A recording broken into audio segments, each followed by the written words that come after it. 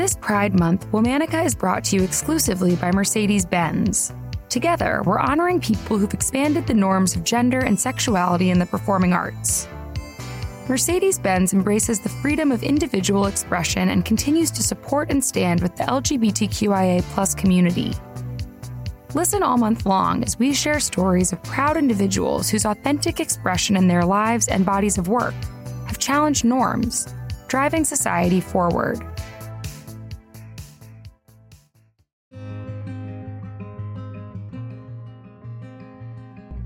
Hello.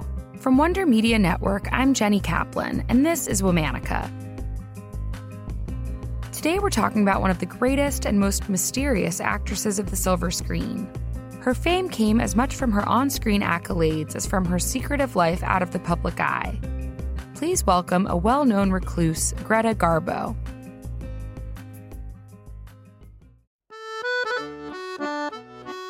Greta was born Greta Lovisa Gustafsson on September 18, 1905 in Stockholm, Sweden.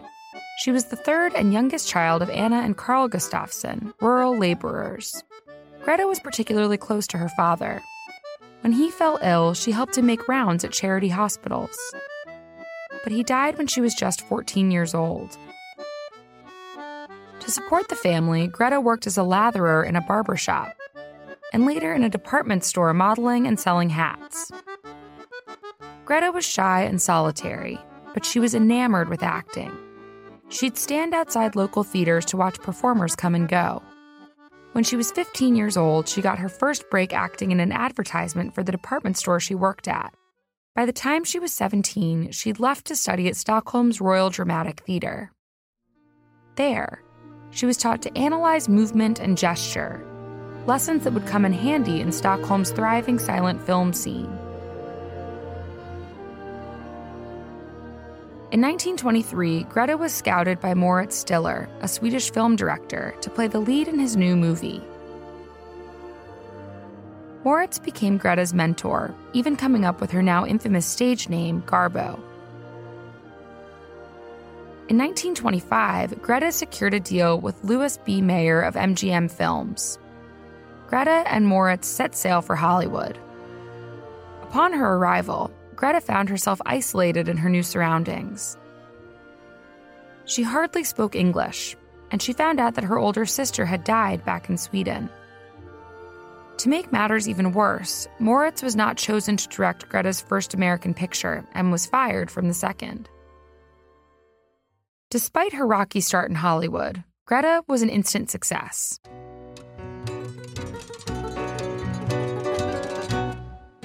Her debut films, Torrent and The Temptress, hailed her screen presence as a revelation. Motion Picture Magazine wrote, "She's not so much an actress as she is endowed with individuality and magnetism." Greta was a strong actor, and she was a natural on film. She cemented her stardom in 1927 with her third film, Flesh and the Devil. She followed it up by transitioning from silent films to talkies, a jump many of her contemporaries lost their careers to. By the 1930s, Greta was a box office star. The country was engulfed in Garbo-mania. In 1939, she even shed her melancholic persona to star as a rom-com heroine in Ninotchka. That movie won her a third Oscar nomination and garnered more than 400,000 moviegoers during a 3-week run at Radio City. Greta was a commanding presence in Hollywood. By the mid-1930s, she was making $450,000 a year. She was the highest-paid actor in America. She negotiated a contract that gave her the ability to veto co-stars, scripts, and directors. It was a highly unusual responsibility in the Hollywood studio system.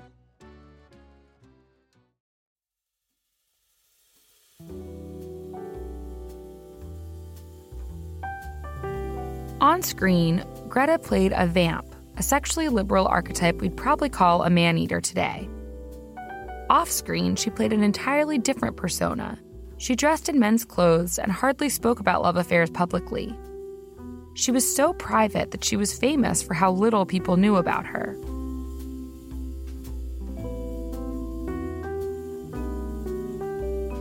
Greta shunned celebrity. She once told a reporter, "I will no longer shake hands with prize fighters and egg and milk men so they will have pictures to put in the papers." She also rejected the femme fatale persona the studio gave her.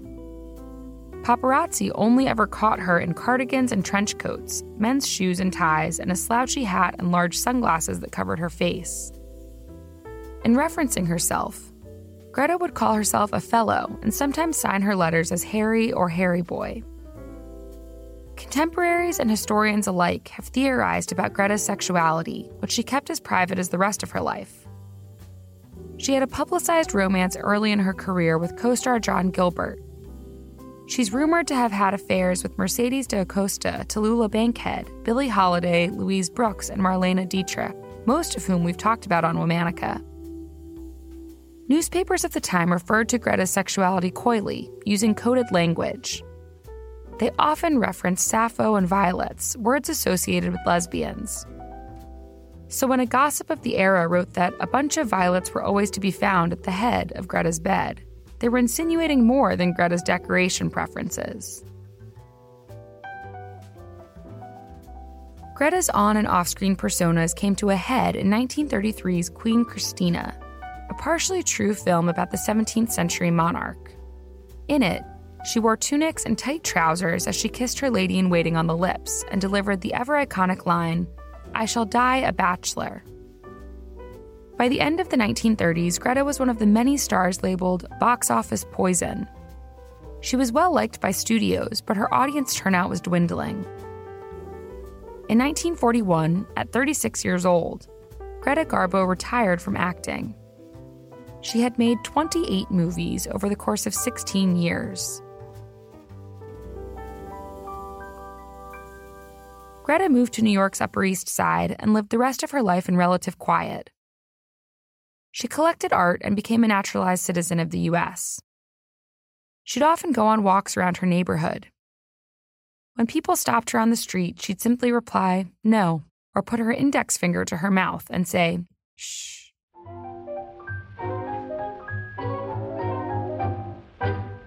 In 1954, Greta received an Academy Honorary Award, but she did not attend the ceremony.